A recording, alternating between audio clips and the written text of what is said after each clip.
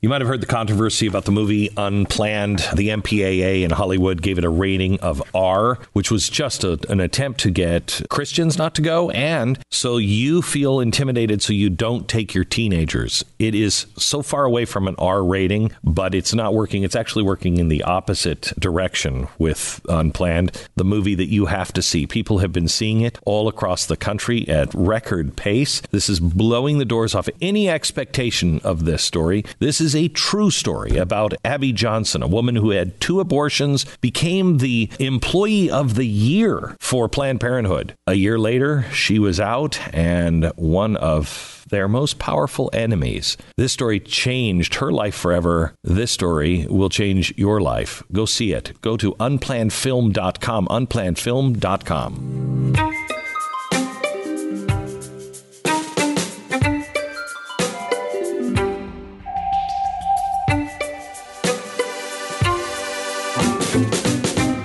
By his own admission, my guest today is one of the most unlikely people on the planet to end up with the kind of fame and platform he now has. If you met him 45 years ago, this self-described river rat from Louisiana would have been almost unrecognizable. He was hard drinking. He was hard partying, self-destructive. He was a mess of a man. A radical conversion experience altered the current of his life and sent him down a more virtuous, though not really less adventurous path. He started his business of duck calls in a living room. Slowly over the next 30 years, that family business grew into the most successful hunting brand in the world. He's now a New York Times best-selling author, host of his own Blaze TV series, and he's still more comfortable, I think, roaming the woods in Louisiana. He was in our studio that everybody always raves about, how beautiful, how comfortable it is, and he said, "How can you work here? I don't, it's like the walls are closing in." I invited him in to our 19,000 square foot studio where the walls were closing in.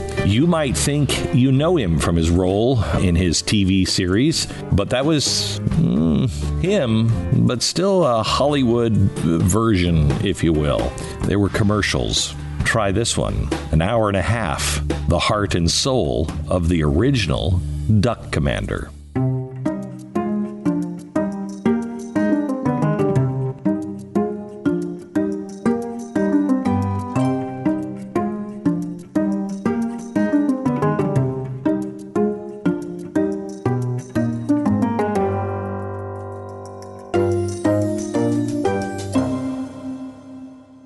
First of all, I just want to thank you for,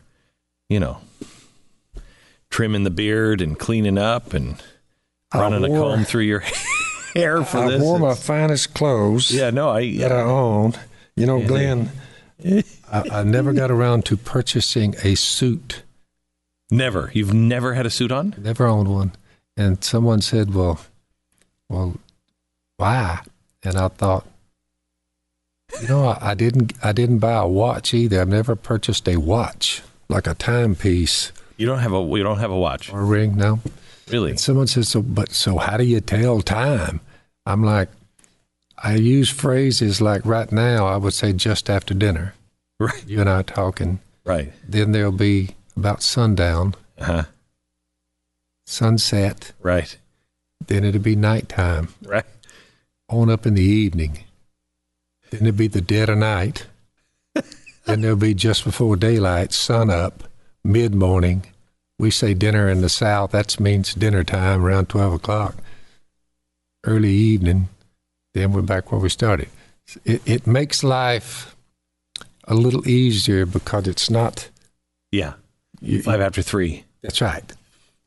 So that's just a...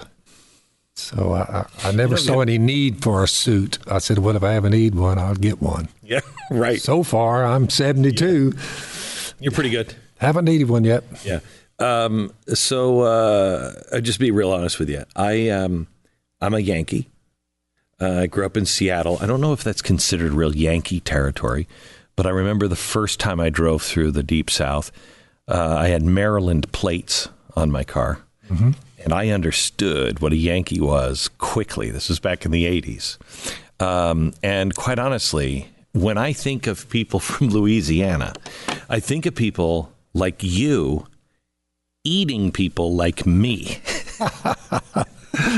Have you ever eaten a Yankee? No. No.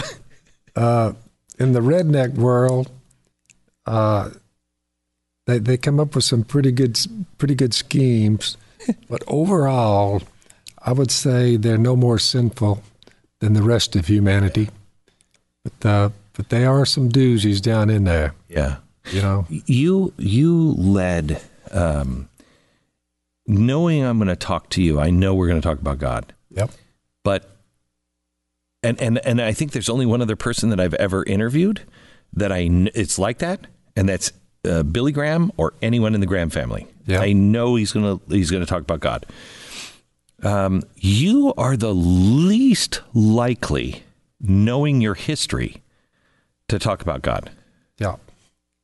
Well, if someone had told me, now my sister told the guy, I owned a beer joint at the time, leasing a beer joint in South Arkansas. You had blacks in the back, whites in the front, the rednecks, and I was in the middle with a pistol, controlling the beer joint. So you had the jive going on in the back and in the front. My sister told a preacher, said, we have to go see my brother. And he said, well, where is he? He said, well, he owns a beer joint up in South Arkansas. And the preacher was like, yeah. So she said, if you convert him, he'll bring thousands to the Lord. I didn't know that she told him that. But she just told him, and the preacher says, really? Is that what you think? And she said, I know it to be true. If you convert him, he'll bring thousands. So he comes up. I'm about half drunk. I run him off. And his parting words after the first meeting was, I don't think he's ready yet to hear what I have to say. A year goes by. That's when I ran my woman off and the kids and everybody else.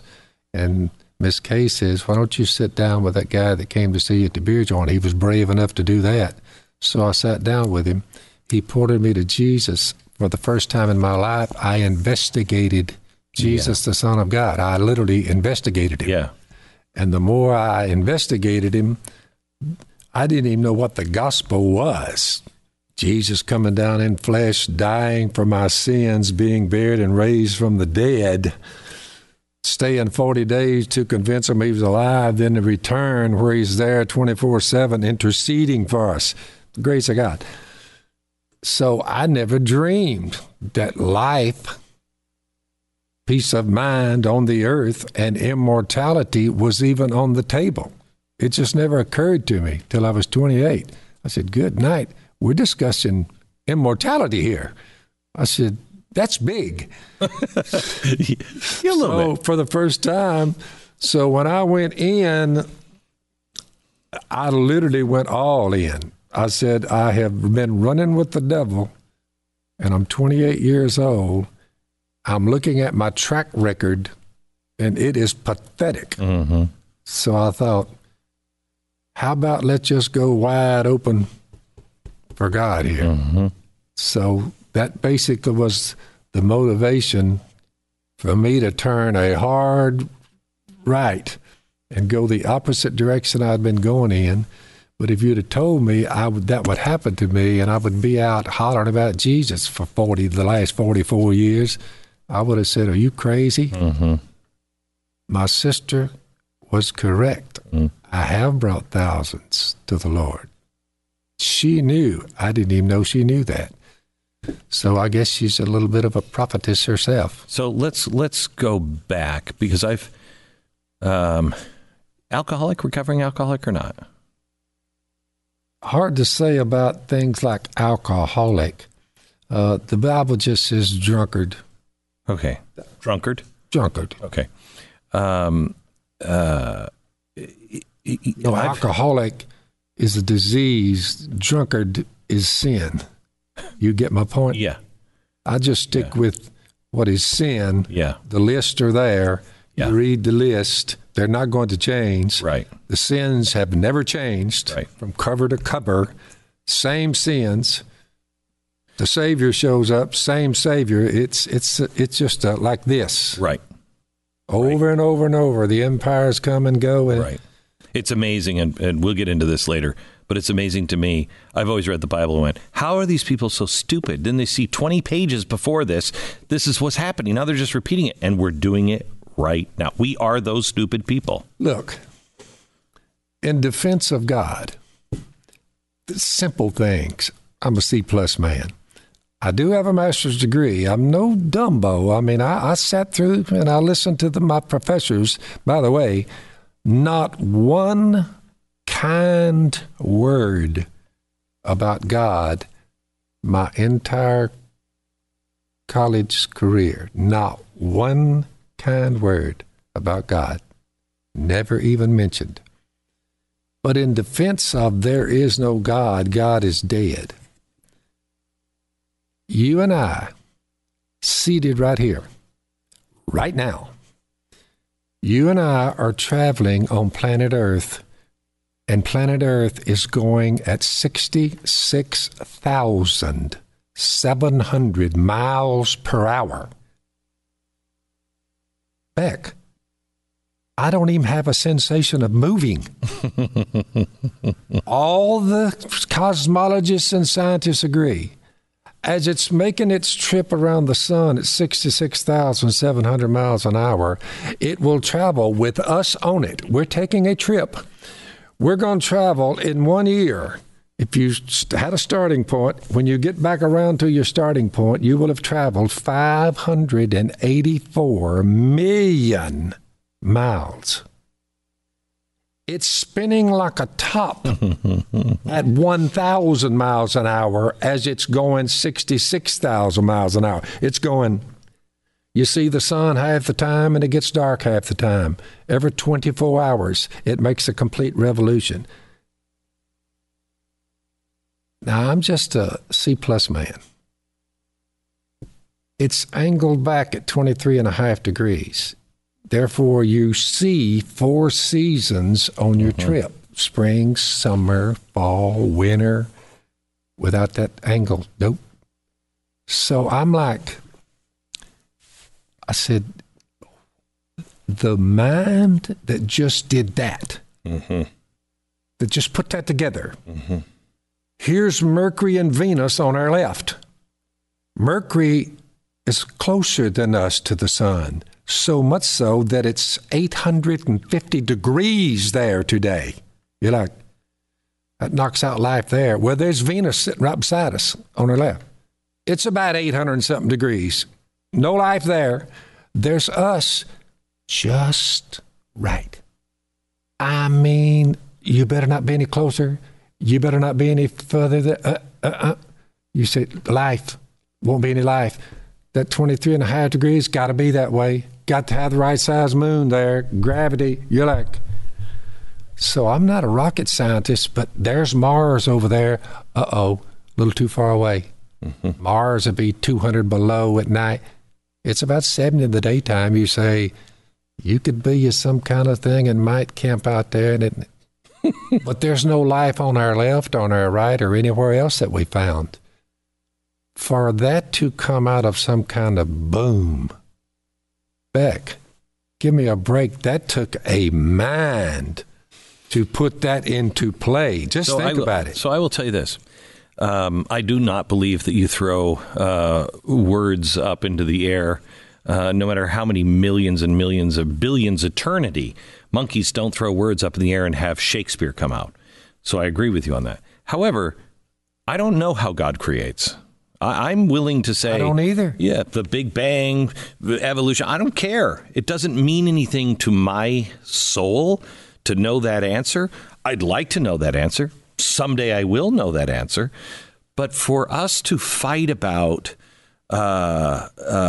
creation, to me, is ridiculous. That's right. Because they'll take you to the Big Bang.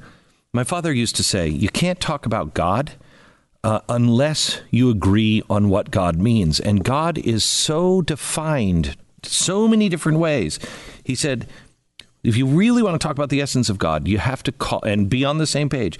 You have to say, let's talk first cause, because that'll take you back past the big boom. What is first cause? What is the thing that pushed? That's right. And no one knows that. No one knows that. In him, Colossians 2 there, in him all things hold together. It created, through him, the cosmos was created, both everything in heaven and on earth, talking about Jesus, God in flesh, visible, it says, and invisible. You're like, now wait a minute. That was written 2,000 years ago, about 50, 60 A.D. How in the world would the Apostle Paul known anything about invisible things being created? Invisible? They didn't have microscopes. They didn't have spaceships. They didn't have... You're like, how would he know? It helped me.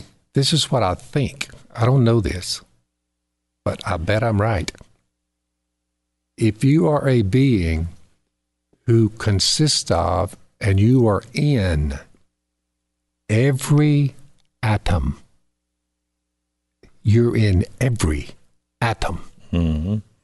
If you are that kind of being, invisible, and you are in and you control completely the arrangement of atoms and molecules, Beck, if you had that kind of power, we'll say omniscient, omnipotent, omnipresent. You say omnipresent, you'd have to be in all the atoms, in all material, in paper, in wood, in plastic, in you. You're like, if you were that kind of being, just think about it. Whew, it's done. Seconds, milliseconds. You want coal deposits, oil deposits, diamonds, gold, done. That's why when you read the creation story, you say, how in the world, there was evening and there was morning the first day. How in the world could you even claim some kind of being was doing that? You would have to have complete and utter control over the atomic structure of all matter. Where when you spoke, it's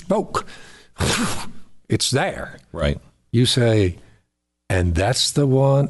Think about it. How would even God know all the sins of the entire world unless he were in the atoms that make up human beings? Every part of them. You're like, he knows the sins of the Chinese. You say, how could you know that? That many human beings. You're like, good night. You're in the atomic structure of everything. Resurrection, life, nothing to it. Just nothing to it. Nothing to it. To him, nothing to it. Well, you read about these great promises. All your sins are forgiven. I'm sending my son down to remove your sin. I'll view you as perfect from now on because your trust is in my son. I guarantee you it's impossible for me to lie, and I'm telling you humans, I can't lie. So I'm going to swear by myself that I'm going to deliver you from sin and death. I'm going to give you immortality. You have hope. He said, make that an anchor for your soul. Let that be your anchor. I will do it. I'm looking at it. Beck, is there a chance that we could participate in this without God? If there is no God, we have a 6-foot hole coming up, and that's the end of it. I just can't go through life without a smidgen. Somebody, I'll take my chances without Jesus. I said, dude, you don't have a chance without him. Do you have a better story? They're like, said life and immortality. You got a better story based on one person who ever lived on earth? You're counting time by him. It's 2019 years since Jesus showed up, but what in the world do you call all the years before Jesus showed up? You call those all the years before Jesus showed up. You're like, one person out of all the people that ever walked on planet Earth, and where our calendar is based on just one of them, all I can say is he had to do something big, Beck. It had to have been big.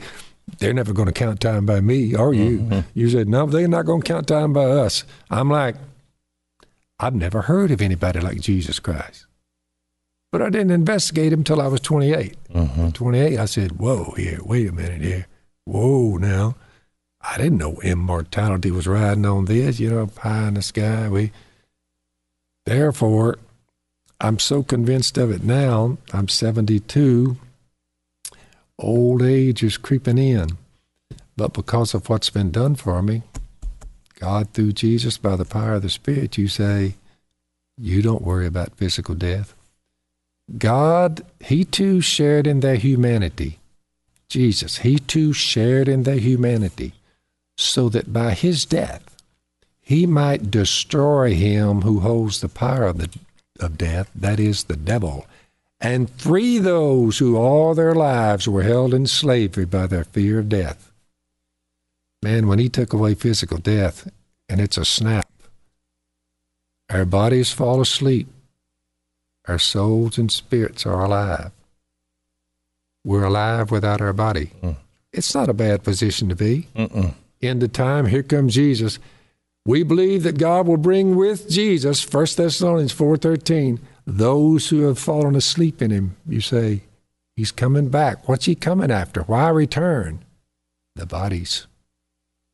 And we're reunited with our bodies, this time a glorified one. We will have a new heavens and a new earth, and we will live forever, immortality. Until somebody tops that story, Beck, I'm going with it.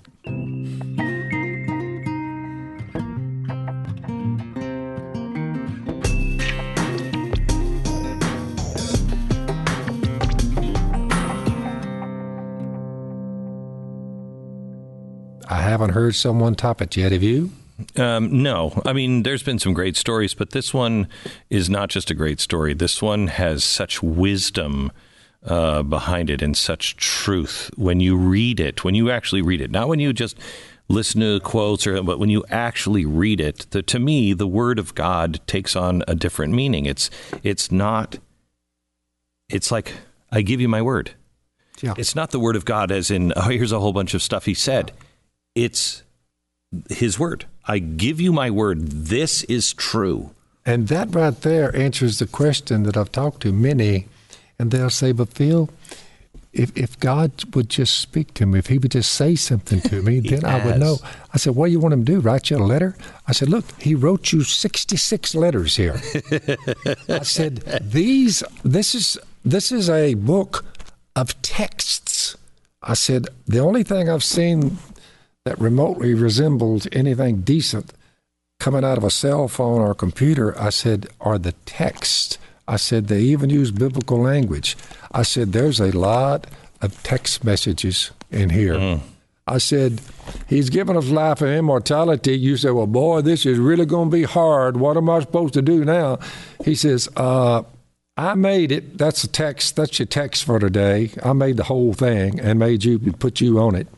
So I want you to do two things. This is going to be really difficult for you, and you're going to really struggle with it.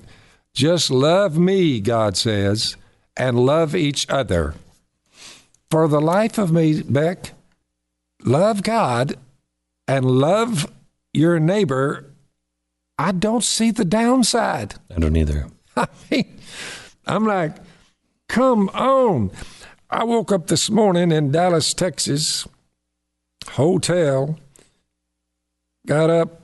My man brought me a cup of coffee. You said, Phil, let me ask you something. Have you sinned yet today? No.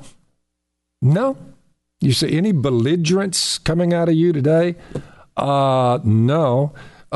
Any fits of rage? No. Any evil thoughts? Not yet. You're like, so any cursing coming out of your mouth today, Phil? No. I'm just saying, get up and do good. I'm like, how hard could it be? Yeah. I mean, you got life and immortality, so get up in the morning and just be good. Love me, God says, and love your neighbor. Just go around doing good. Seek glory, seek honor, seek immortality. I'll give you eternal life. Just do good. For those who are self-seeking and who reject the truth and follow evil, there's going to be wrath and anger. There'll be trouble and distress for every human being who does evil. First for the Jew, then for the Gentile. The age-old struggle between good and evil has all been solved when Jesus came down in flesh. Up until that time, it was keep a strict code or die. You're like, finally there's provision for our violations, our sins, blood, mistake-free God in a mistake-free body. It took that kind of blood to take away our sin, and the rest is history. So I feel pretty confident. I feel very confident that the Lord Jesus will do exactly what he said he would do, get us out alive. And all we have to do is be good. For the life of me, Beck, I've been trying it for years. I'm getting better at it because you say you're 72 now. I'm getting better at doing good than I was when I was 28, 30. I started out like this. I'm zigzagging. I'm trying to get on my feet, trying to develop my faith. By the time you get 72, you begin to understand text like the Hebrew writer. It says, let's see, solid food is for the mature, who by constant use, they took these scriptures, have trained themselves to do just one thing, distinguish good from evil, know the difference, shun evil, embrace good. You say, you mean to tell me it's that simple? It's that simple. So here we are. I feel very good about it. I'm trying to get that message into people's ears. Some don't understand it. The devil snatches away what I plant. Some say, oh my goodness, that's it. That's it. But in the time of testing, when trouble or persecution comes along because of the word, they quickly fall away. It's 2 out of 2. Third one, it's like the seed falling among the thorns. They get tangled up in the cares of this world, the deceitfulness of wealth, and you say they don't mature. Now that's 3 out of 3. 3 down. I'm like, whoa. But those with a good and honest heart, they receive the seed and by persevering produce a crop. They go out and they go out and they go out. So one of the chapters in the book I mentioned was that autonomous Christianity, meaning when you get Christianity and following Jesus down to a one day a week trip to a church building, that's 2 hours, but there's 168 hours in a week. You're like, 2 of them you're going to worship God, but the other 166, how's your life? So I'm trying to get them to see and view God's mercy, offer themselves as living sacrifices. Now look, it's not Sunday today. You and I are carrying on this conversation in the early part of the week. You say it's 2, 3 o'clock in the evening, whatever time it is. You're like, so what are you and Beck doing? Oh, we're worshiping God here. That's what we're doing. We're showing people who we are. You happen to be on, and others are hearing this. You say, are you aware that what you're saying about God, and is Glenn aware that what he's saying about God is going out? Well, sure, we're aware of it. Very aware. And look, we get a cursing. Well, what do you know? The evil one working in people, so they're going to curse us? Well, sure they're going to. Is trouble going to come your way because of it? Well, of course it is. Look what they did to him. I mean, and each of his followers. Just brutalized him. Yeah. You're like, well, good. So I'm not stunned when people hate me. Here's a news flash for our listeners here. I love them anyway. I don't hold it against them. I take a cursing. You say, do you get mad? No. I'm like, just think about it. And I go to the next one. Just think about it. That's my line. Just, you don't have to holler. Just think about it. I'm on down the road. So it doesn't bother me at all trying to help them, for crying out loud. not a lot of people can do that right now. We're kind of, when you say the 2 great commandments, that is the answer to everything we're looking for right now. That's right. Just love God and love your neighbor. Yep. That's it. We don't need any fancy That's right. Tea parties, Republicans, Democrats, presidents, you don't nothing. need smoke coming out of the floor when you may have your meetings and try to outdo. Right. Calm down. Right. I mean, you get together kind of like a huddle. Okay, that's one day a week. But once you walk out that door of the church building, that's where the action is. Correct. It's out there. I have a new understanding for as things become more and more insane in our world. Yep. I thought of the poster that Churchill put out in the Second World War. Keep calm and carry on. Right now, none of us are keeping calm. We're all freaking out. All we have to do is keep calm and then do the things that you know are right. Just pay no attention to that. Just keep calm and carry on. You're quoting some great scriptures. Look, I urge you, brothers, in view of God's mercy, offer your body as living sacrifices, holy and pleasing to God. Offer your body. That's 24/7, which is your spiritual worship.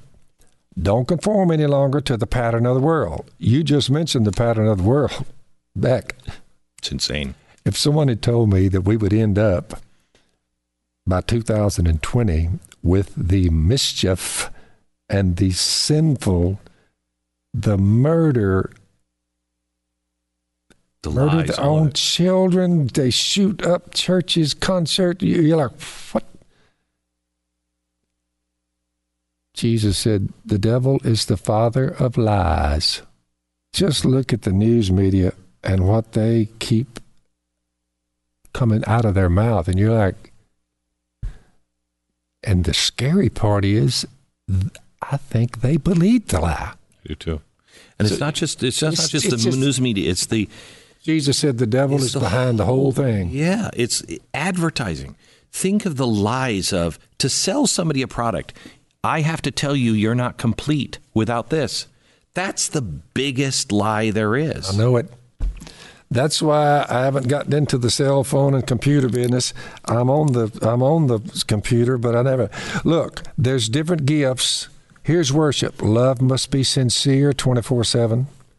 Hate what is evil, cling to what's good all the time, 24/7. Be devoted to one another in brotherly love all the time. Honor one another above yourselves all the time. Don't be lacking in zeal. Keep your spiritual fervor, serving the Lord all the time. Be joyful in hope, patient in affliction. My prostate acted up here about 2 or 3 weeks ago. You say, did you go down on the ground? I asked the Almighty to take it from me. It took about a week or 10 days. I actually went to see a doctor for the first time in 50 years. You say, patient in affliction. The last time I've been in the hospital is when a tick bit me and gave me rabbit fever. You say, you haven't been back to a doctor since. But I went the other day because the old prostate got to acting up. You're like, was it rough? Was it rough? So look, patient in affliction, I weathered it. Faithful in prayer, share with God's people who are in need. Practice hospitality, have them over for a meal. Bless those who persecute you. That's why I told you, don't curse them. Bless them, they're all right. Bless and don't curse. Rejoice with those who rejoice, mourn with those who mourn, live in harmony with one another. Don't be proud, but be willing to associate with people of low position, the poor, the downtrodden, the rednecks, whatever. Don't be conceited. Don't repay anyone evil for evil. This is worship. This is how we worship. Be careful to do what is right in the eyes of everybody. You're like, be careful to do what is right no matter who's looking. Do what is right. Be careful to do what's right. Heathen or not, do what's right before them. Let them see that. If it's possible, which is amazing, as far as it depends on you, live at peace with everyone. I live in a redneck neighborhood. You say, you try to live at peace with them. Yep. They were stealing my fish. the rednecks back when I was fishing to survive before the duck call took off.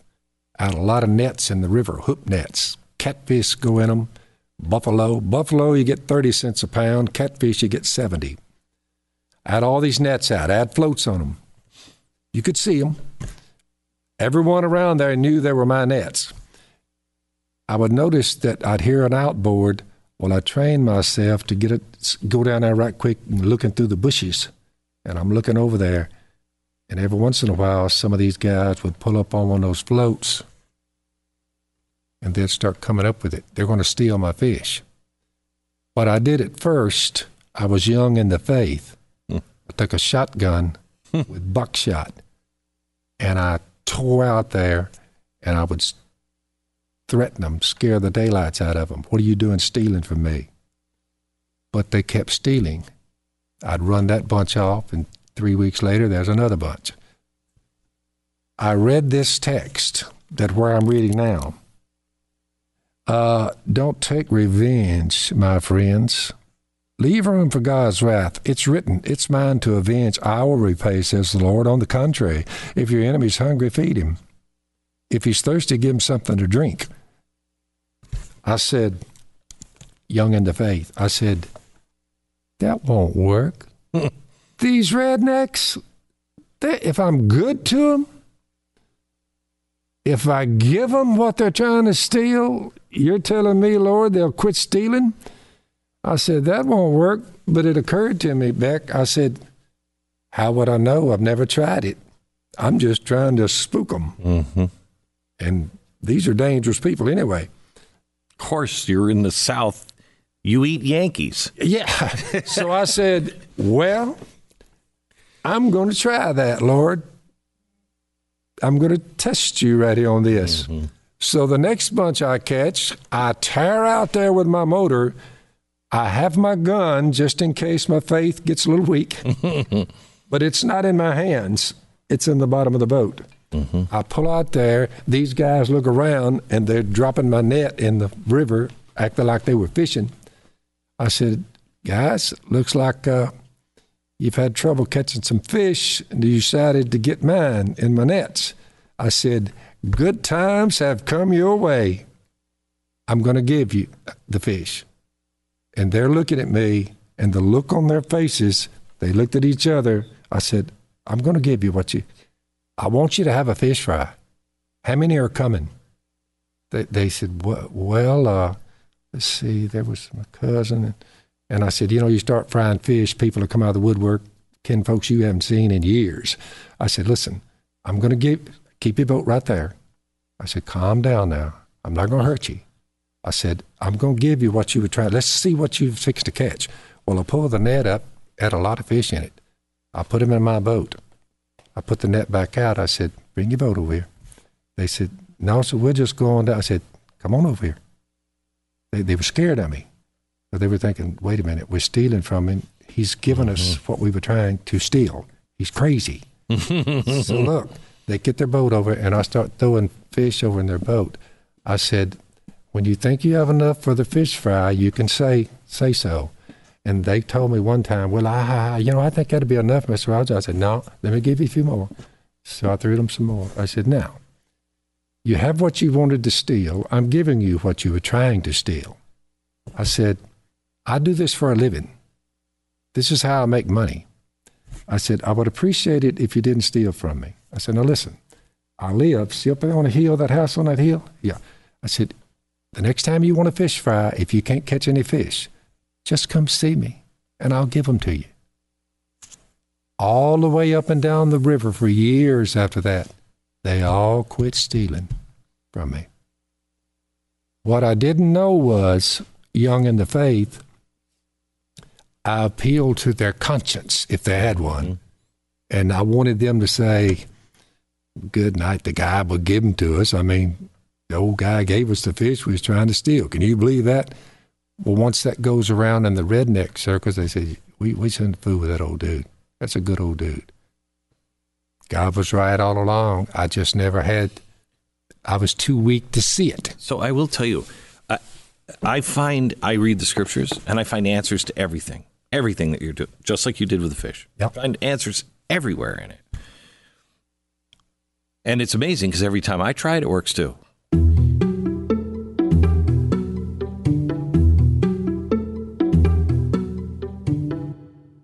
Is there a problem with people of faith in America today because they profess they believe it, but then they don't do it? The answer is, these are not enemies of yours; they're enemies of mine. Right. I have the right for vengeance. You don't. That is correct. I am commanding you to love them. Remember, we're not wrestling against flesh and blood. Correct. That's humans. That's not where the battle is. Correct. But we're wrestling with the rulers of this age, the authorities, the Princes evil of Darga, the princes of darkness, the air. spiritual wickedness. Yeah. So our battle is with the evil one. That's why when I wrote that book, it says the theft of America's soul, I'm putting it on the evil one. The humans are just caught up in it. Correct. But if they're delivered from Satan, they're ready to go. But he's the problem. So where are all the Christians that don't want to, that will say, you know what, I have plenty. Let me give you my fish. Just don't steal from me. They would say, and I mean this for everybody, but I'm hearing it from Christians. But I know everybody is this way. They would say that is weakness. That will show weakness. They're going to steal from you blind if you do that. You can't do that. You got to show power and you got to stand up. Yeah. Let me show you another thing on where they would do the same thing. Be angry, but sin not. Okay, so someone sins against you and you're angry. You're good. Anger is a healthy emotion. However, vengeance is not. That's right. Be angry, but don't sin. You're like, well, how could I be angry and not sin? Well, if you lash back out verbally, they curse you, you start cursing them, and then you have and it escalates. So we both are cursing each other. You know good, two neighbors, one mowing the grass, one on the other side of the fence, and they're sitting there cursing each other. You're like, you can't lash back physically. You're sinning. You have to keep your mouth shut. You don't pick up something either and begin to beat them half to death with it or pull out your pistol and shoot them. Be angry, but don't sin. Okay, they sinned against you. You don't retaliate verbally. You don't retaliate physically. You just walk away. However, a lot of times when you walk away, you didn't sin, not yet, but you're bitter because they cursed you. You're like, they've still got their talons on you. They're still causing you harm. They're still controlling you because you're bitter about taking the cursing for no reason. You say, well, what's the way out of that mess? What's the strong person to do? Just forgive them. Don't be bitter. Don't lash out verbally. Don't lash out physically. Just forgive them and move on. You say, who's the stronger person? The one that can't take a cursing without cursing back? That's weak. You say, pick up something because somebody cursed you and you're going to beat them after death. You say, that's weak. You're bitter for the next 20 years over what you're like, they've controlled your life for 20 years. You're still mad about what they did back then. Mm-hmm. You see it all the time. Or just forgive them and move on. You say, forgive them. That's true. There's the strong person.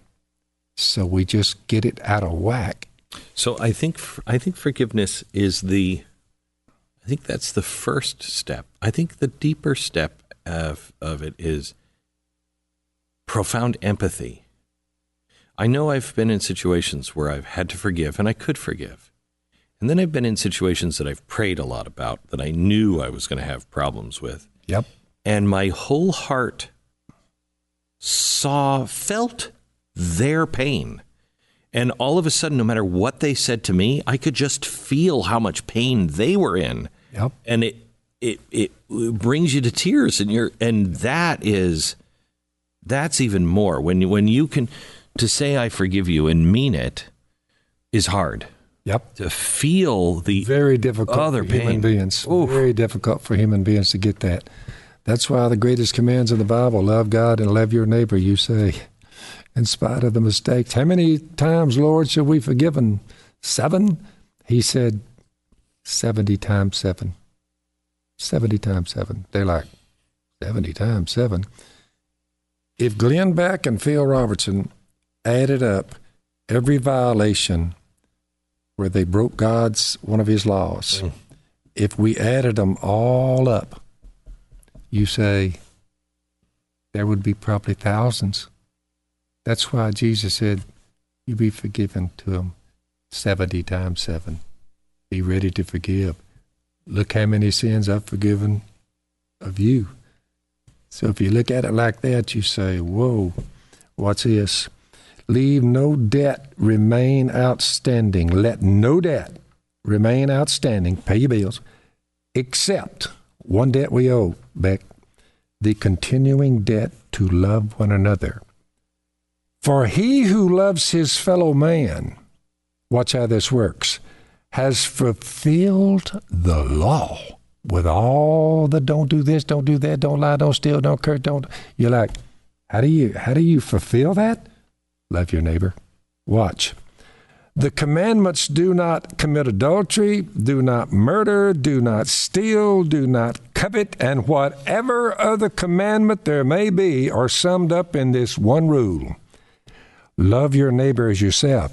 Love does no harm to its neighbor. You're like, I don't get up in the morning and say, I got to make sure that I don't steal somebody's, money out of their billfold, or I got to make sure that, that I don't have any evil thoughts, and I got to make sure that I don't lash out at that. Just love them. Mm-hmm. Just love them.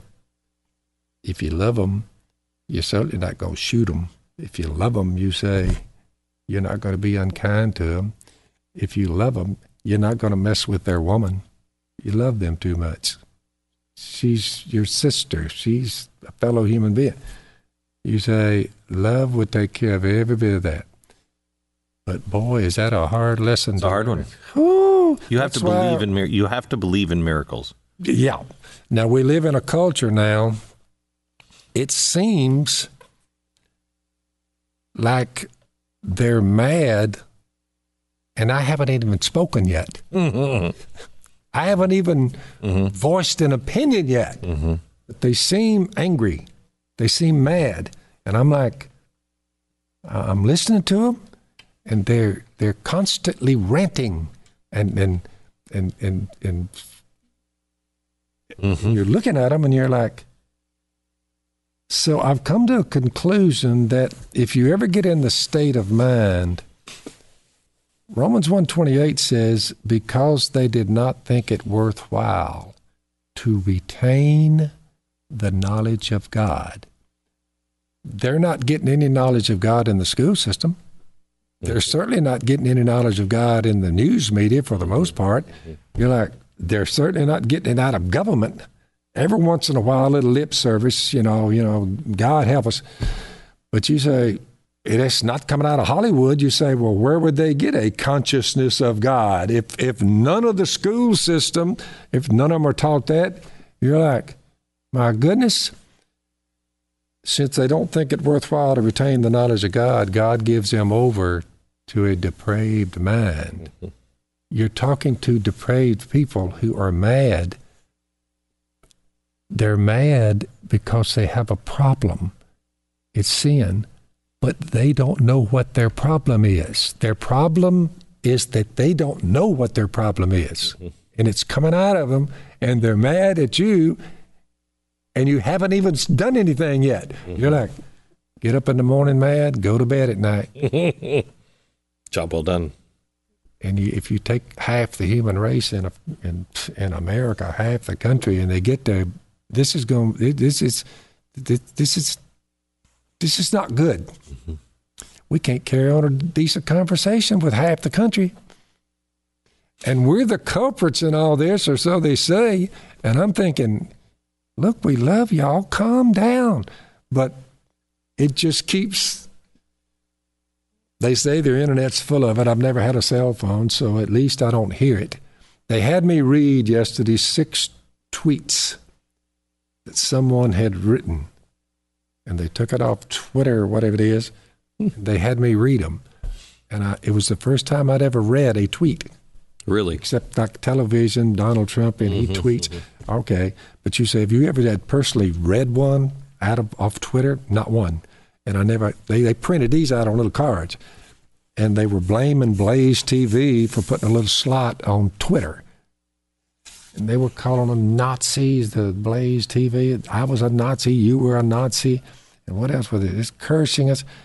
And I just thought, I said, I don't know what to say when I read this. I said, there's one reason I don't have a cell phone. I don't listen to this. I just don't listen to it. Let me go back. Back to my original question about 47 minutes ago, which was alcoholic and drunkard. Yep. One is sin. One is the escape from sin, I think, the attempt to escape from sin. And that comes from some place that is troubled, I know. I had to transform. I did it at 30. You did it at 28. Yep. I had to transform. I didn't know what I knew. I didn't know what was true. I didn't know God. And all of the lies of my past, all the mistakes and everything else just built up, and I was either going to explode, kill myself, or, die in some drunken fury, or find an answer. So I started looking for it. But there was a lot of stuff in me. And in reading your book and reading who you were before this, you seemed like a pretty angry guy. Pretty angry guy. Why? Mean. Because you got texts like 1 John 5:19. We know we are the children of God. I wasn't there yet. And the whole world is under the control of the evil one. That's one text. Another text says, the Lord's servant must not quarrel. He must be kind to everyone, not resentful. Those who oppose him, he must gently instruct in the hope that God will grant them repentance, leading them to a knowledge of the truth, and they will come to their senses and escape from the trap of the devil who's taken them captive to do his will. That's a couple of texts right there to show you. You say, Ephesians 2, the evil one works in people. I've got captured by, being worked in, and being controlled by. That's pretty well a tight grip. When I was 28 and the alcohol was flowing, I didn't know I was under the control of the evil one. I didn't know that. It was only after I was released from that I looked back. And by the way, this is for your own notes. I noticed that most people I convert, they're about 27 to 31 or 32. Same age. You say a couple of years apart. Well, I've heard so many people say that. I got to looking at it carefully. And I said, and I wondered about that. I said, why are they always around 30? So most people are around 30. I just kept coming up with all the conversions I was looking at. But it occurred to me, by the time you get to be 30, Beck, you have a track record.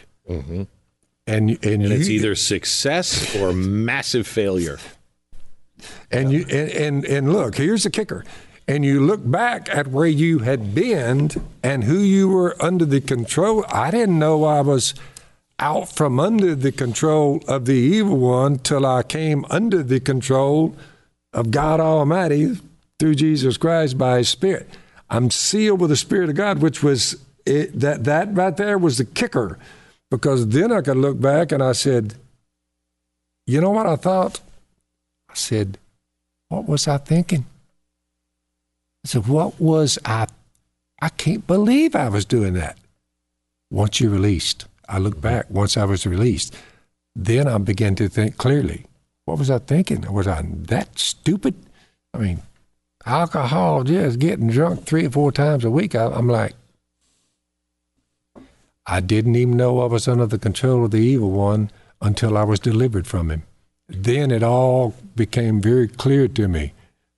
This Jesus will work. This will work. Mm-hmm. So that's when I got a heading, and I said, I tell you what, Lord, you have delivered me like I didn't think possible.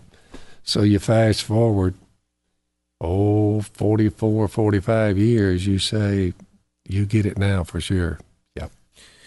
The first time I met you, doubt you remember, it was up here at the Speedway. And we were there, and I think I was with some of my Navy SEAL friends, and they were doing something, and you guys were there. And I walked backstage, and I'm sitting next to this wonderful woman, just wonderful woman. No idea who she was. I just don't watch television. I just don't watch commercial television like that, especially back then. And she's just so great and so sweet. And about halfway through our conversation, I realized that's this Miss K that I know about, that I've heard so much about. Yep. Why the hell did she stay with you? When you were like the way you were. Her grandmother told her, there'll come a time when you'll have to fight for your marriage. You'll have to fight for it. And she said, Mama, what do you? Said, you'll have to fight for it. Just get ready for that time. And when it happens, you fight for your marriage. You hang in there. She waited me out, Miss Kay. When I finally came to Jesus, she said, finally. Now, my boys would say things like, does that mean Daddy's not with the devil anymore? She said, that's what it means. He's done with that. Said, y'all going to have a lot better daddy now. And then we all took off, and we looked up one day. I've told people this before, Beck. Yes, I ended up rich and famous, and yes, you can do it without a cell phone or a computer. You can pull it off.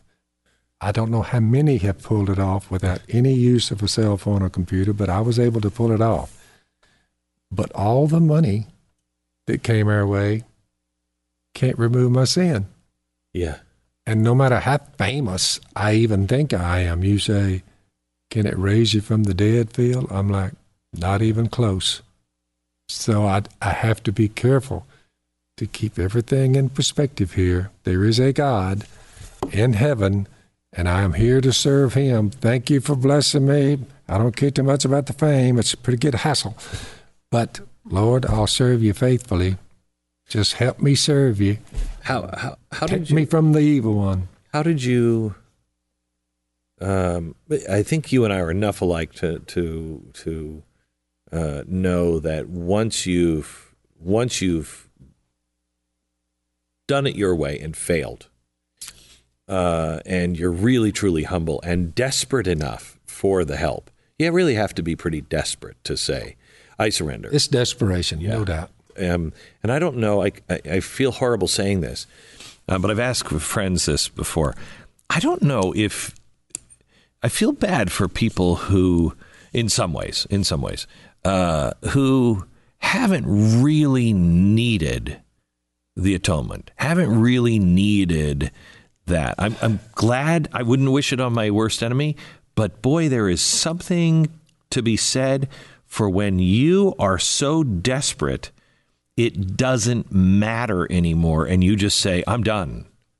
That puts you in a position of truly being his puppet, his tool that he can use. Now he can use it any way he wants because the tool's not fighting him anymore. Yep. It's a personal thing. It has to be a deeply personal thing between you and the Almighty God in heaven. In my case, I didn't veer to the left nor right. When I said I am done with the past life, I meant it. I remember very well that it was like a giant burden being lifted off me when I came forth from the waters of baptism. I thought, said, starting over. Tell me what was going through your mind, the moment before baptism and the moment after. I told the guy, I called him up. I said, I've researched the material. I cannot get around it. I said, there's time for a change. I said, I want you to come down here and pick me up. And I said, take me to some water. And I said, do not wreck the vehicle before we get there. He said, I'll drive carefully. I said, drive slow. And I said, get me down there. And I'm starting over right here. I said, it's a new deal for me, but I said, I'm starting over here and now. I never wavered off that. It did take me a while to get on my feet. I hid out for about a year, unlisted telephone number where my buddies couldn't get in touch with me. I put in the book, the old atheist buddy of mine. Mm-hmm. He watched me for 12 years. Came back the first year when they finally tracked me down, wanted me to go up the road with them, pull some drunk with them. I said, I'm not going. And they said, why not? I said, the Phil Robertson you're looking for is dead. I said, he's gone. Mm-hmm. I said, this is the new one. And he actually challenged you and said, you're never going to, that's right. You'll not make it. Yeah, they looked at each other. And they were like, so this is the new one? They said, what, you got on some kind of religious kick? I said, I think it's more than a religious kick. I said, if you guys could tell me where I came from, what am I doing here? Is there a way out of here? Speak on those matters. One of them said, if you really want to know where we came from fish. He was a doctor, medical doctor. And I said, we came from fish. And I said, and now we're frying and eating what we used to be. I said, I don't believe that. So they left. 12 years goes by. The doctor diagnoses the atheist, Big Al, had an aneurysm near his heart. He said, that thing explode. You are dead. So Big Al calls me 12 years after my conversion and said, I want to talk to you. I said, I'm on my way. So it's about 70 miles. I drove to his house. I told Miss Kay, I said, I think old Big Al is fixing to turn.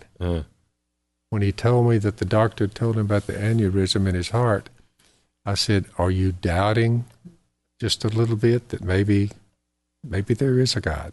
I said, physical death is knocking on your door, Bolin.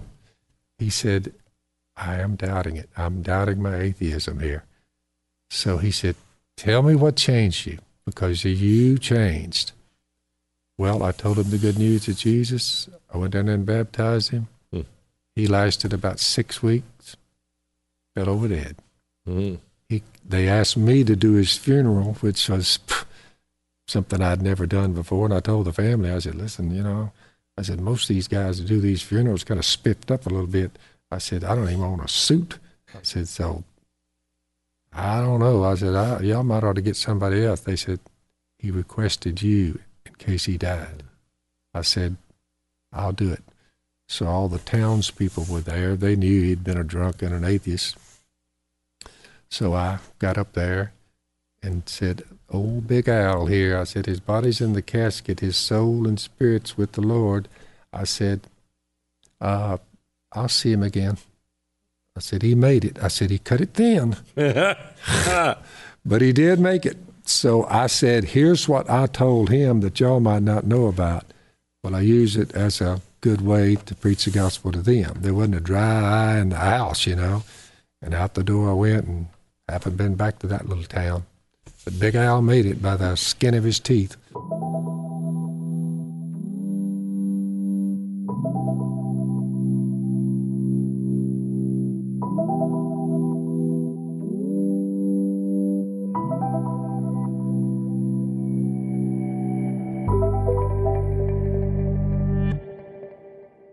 Tell me what happened when, was it Discovery? No, who was it that took the show? A&E. When A&E first came to you, was there any, you're a guy that doesn't use a computer, you don't use a phone. Was there any the fastest way to, my kids would be monsters if I had exposed them to television like that. When they gave the pitch for the show, I held up my Bible and I said, "Is this included?" And they said, "Mr. Robertson, whatever y'all do, we're just going to film you." I said, "Let me guess. Y'all had a beating up there somewhere in New York." And I said, somebody probably said, "Yeah, I know this is off the wall and way out there, but why don't we film a functional family on a reality show?" And someone else probably said, I was telling A&E this. I said, somebody else probably said, "Well, we might could film a functional family, but where would you find one?" So y'all kicked it around and you ended up down here talking to us, right? They said, "That's pretty close. That's about the way it went." So when they gave their pitch, they leave, and my 4 sons and their wives, they all looked at me and they said, "What do you think about it, Dad? What do you think?" I said, "Well," I said, "a bunch of rednecks shooting ducks. I don't think it'll work. I don't think people will want to watch that." I said, "However," I said, "boys, what if this is God wanting us to have more Influence. I said, what if that's behind it? What if he's behind it?" I said, "Now, if he's behind it," I said, "it'll go ballistic. Maybe he's given us the opportunity to get the gospel preached to thousands." Beck, when we decided to do that, you say, "Was the gospel preached to thousands?" That's exactly what happened. Oh yeah, I heard so many people. They're still coming to me. Yeah, and that was the takeaway from the show. Yep. But let me ask you, where is it in my notes here? In the book, you talk about how this thing was not a real success at the beginning. You said in the first year generated chicken scratch $8,200 in sales. Yep. Didn't leave a whole lot for family 5 to live on. But I was faithful and committed to the vision. And the following year, you made a whopping $13,000 in sales. Yep. Third year, 22. Fourth year, 37. Yep. But by the early 2000s, Duck Commander had become a thriving business, one supported by family, in addition to the families of the few employees. When the TV show came, millions of dollars changed hands. T-shirts, caps, hats, duck calls. I remember women buying them for their children, the kids. I said, "Where's all these duck calls going?" I said, "There's not even that many duck hunters in America." And they said, "They're the women, your fans, are buying them for their kids." I said, "Boy, what's something falling in my lap?" Yeah. So, it just went crazy. I remember stopping in a convenience store in the middle of the country, and I think I was living in New York at the time, where there was no duck dynasty, anything in New York City, and I don't remember where I was, maybe Denver, and I fly in, and we're driving, and I stop into a convenience store. I said, "Let's pull over. I just got to get something to drink." We pull over, and it was Duck Dynasty everything. I know it. Everything. That was nationwide. Yeah, it was crazy. So we looked up and we all got rich and famous. But the bottom line is, you say, so how did that not rich? I know it's the love of money. It's the love of fame. It's the arrogance that come from it.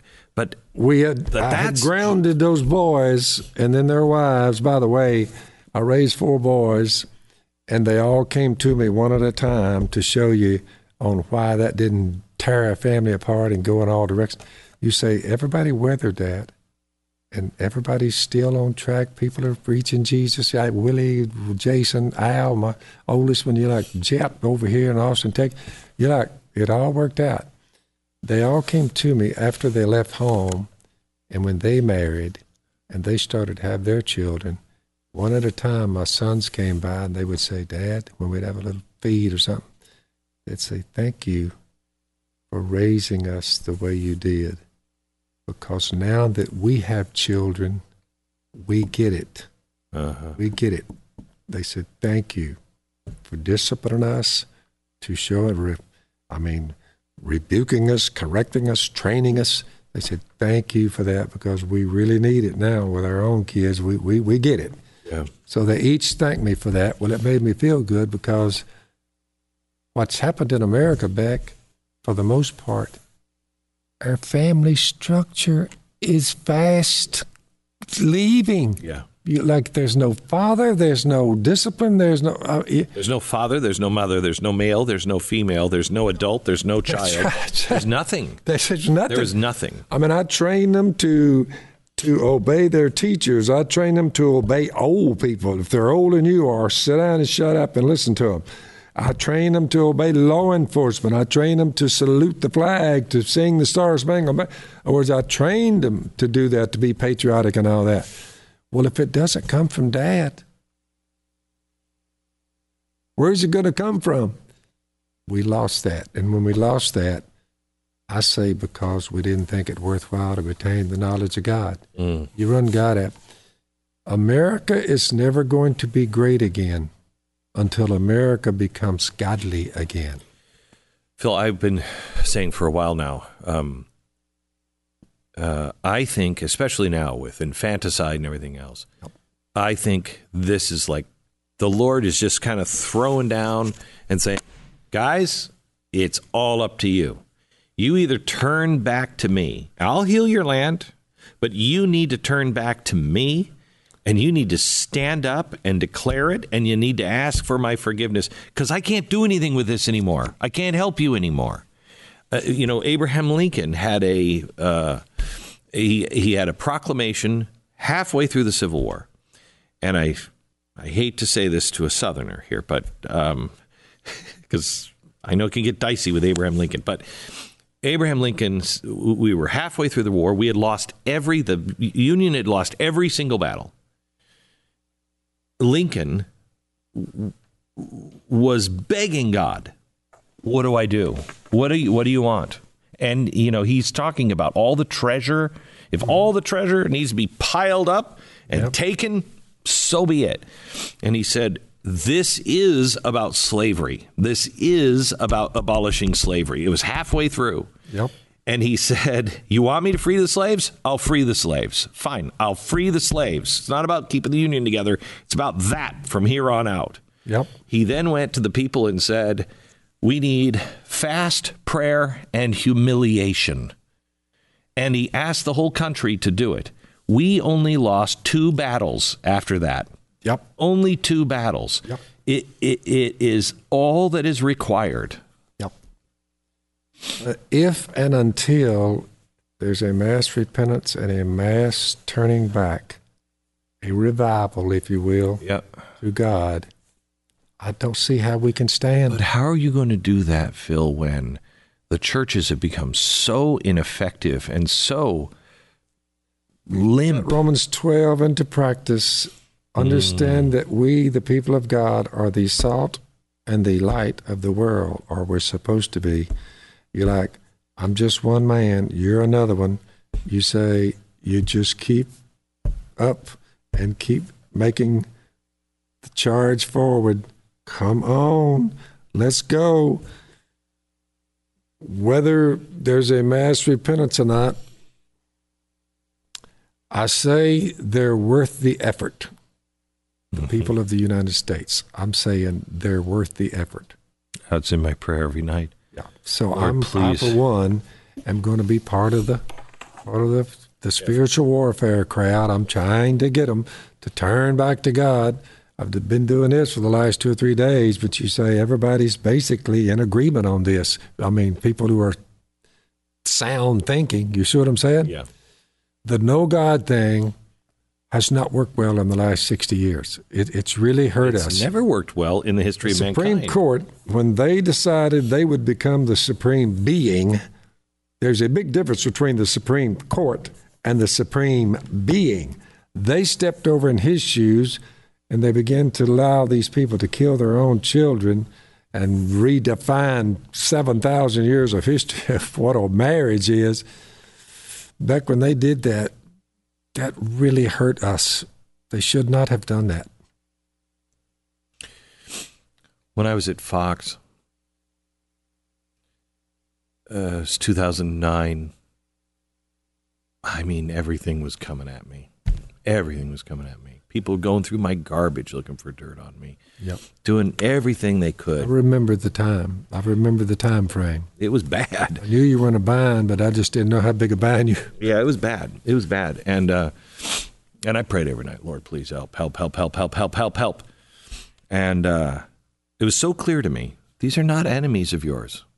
They're not enemies of yours. They're enemies of mine. And I will deal with them in my time. Love them. Holy cow. Holy cow. We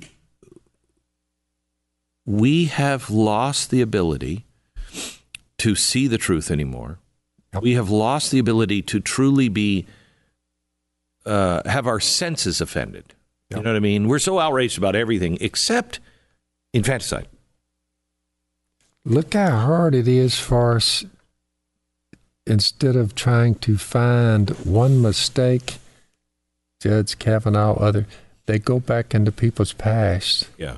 And they try to find something they can get them on. It doesn't make any difference. They got to bring them down. Right. You say, we've lost the ability just to forgive each other. We've just lost it. I mean, the forgiveness is like, oh, that's weak. You're like, no, it's not. Look, we're all full of sin. Everybody makes mistakes. I mean, we're going through people's high school yearbook. Look, look, you look back at my past, it is pathetic. Right. You see what I'm saying? Yeah. So you're like, boy, you got me there. I gave them all to God way back. Thankfully, He's a forgiving and a loving God, and you're not a forgiving and loving person, but give me a break. Yeah. We've just lost godliness. We've lost it. We've lost, as a nation, we've lost faith in an Almighty. Yeah. We have God. Yeah. But we do not have an Almighty. I say we just continue the charge, go straight forward, try our best. I'm 72. You say, Bill, you're running out of time faster than I'm running out of time. I'm just going to try to keep on keeping on till I get too old to do it. Then, I'll sit there and maybe a few can come by. I'll give them a few words of instruction. I'm not budging on it, whether they repent or not. But I wish they would repent, because they are really, really going to scream loudly if a lot of these positions and these programs they're trying to push through, we give these people their way. I'm telling you, misery and ruin is going to go unchecked for a long time. They will scream and holler and beg for mercy, but there won't be any. Forgive them, Father, for they know not what they do. Last bit. Tell me what the death and resurrection means to you. Everything else, when it comes to sin or health, your health care, everything is temporary. Nothing is eternal till you get to that. So when you start talking about something that's eternal, it's even a hard concept to wrap your head around. You're like, eternal. I told them, that's why I tell people all the time, I said, I really am not too concerned about buying man's insurance. I said, because with God, it's eternal health care. He said, I'll heal your diseases too. I said, I've just watched through the years. I said, if you have eternal health care, I said, and what's amazing about it, it is free. I said, they're talking about programs with temporary results. Right. I mean, the medical profession, all the doctors, all the medical profession, you say, all they're going to give you at best is a temporary reprieve. But you still have that 6-foot hole to go into, because all the ones treating you end up in the 6-foot hole, along with all the nurses and you.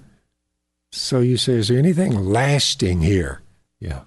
Jesus and the death of Jesus and his resurrection, you say, eternal consequences. That's why I said earlier when I started, immortality's riding on this. Well, I've never read any story ever since I've been on planet Earth that offered immortality through a person about what he did 2,000 years ago. I've never heard of it. Mm-hmm. I mean, it is the strangest story I personally have ever read. I don't think human beings literally could have invented a Jesus. I don't think they could have done it. I think you could have invented a story, but it wouldn't have been this because it went against everything in the culture at the time, and it wouldn't read like it does today. There's no book I've ever read that reads like this. Me either. And I mean, there's a lot of really great books. I've never had a question that was not answered. Right. And I'm thinking, how in the world could you? Right. You know, if you read what Jesus said, I mean, Matthew, Mark, Luke, and John, not that thick. And if you read that, you say, he never said, listen, I need to clarify what I said. Right. I need to clarify what I said because I don't want you to get the... No. I never heard him even come close to saying, well, I could have explained this. No. And it's Matthew, Mark, Luke, and John. You say, how in the world could you even record somebody saying what he said, and you can't find any, on second thought, maybe I should have said nothing. It's just bump into the end. And even with as much as our culture has changed, everything he said, both sides would still say is valid. And look how low tech of a world it was. I know. You talk about low tech. Yeah. You say, and that's still what he said, pertinent. Fast forward 2,000 years, you're like, how in the world could anything that far back be that relevant?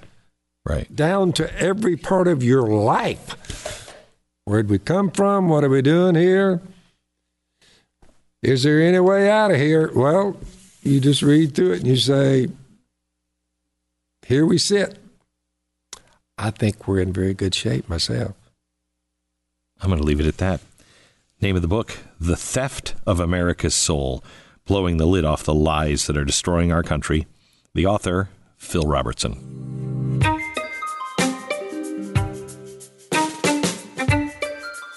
Just a reminder, I'd love you to rate and subscribe to the podcast and pass this on to a friend so it can be discovered by other people.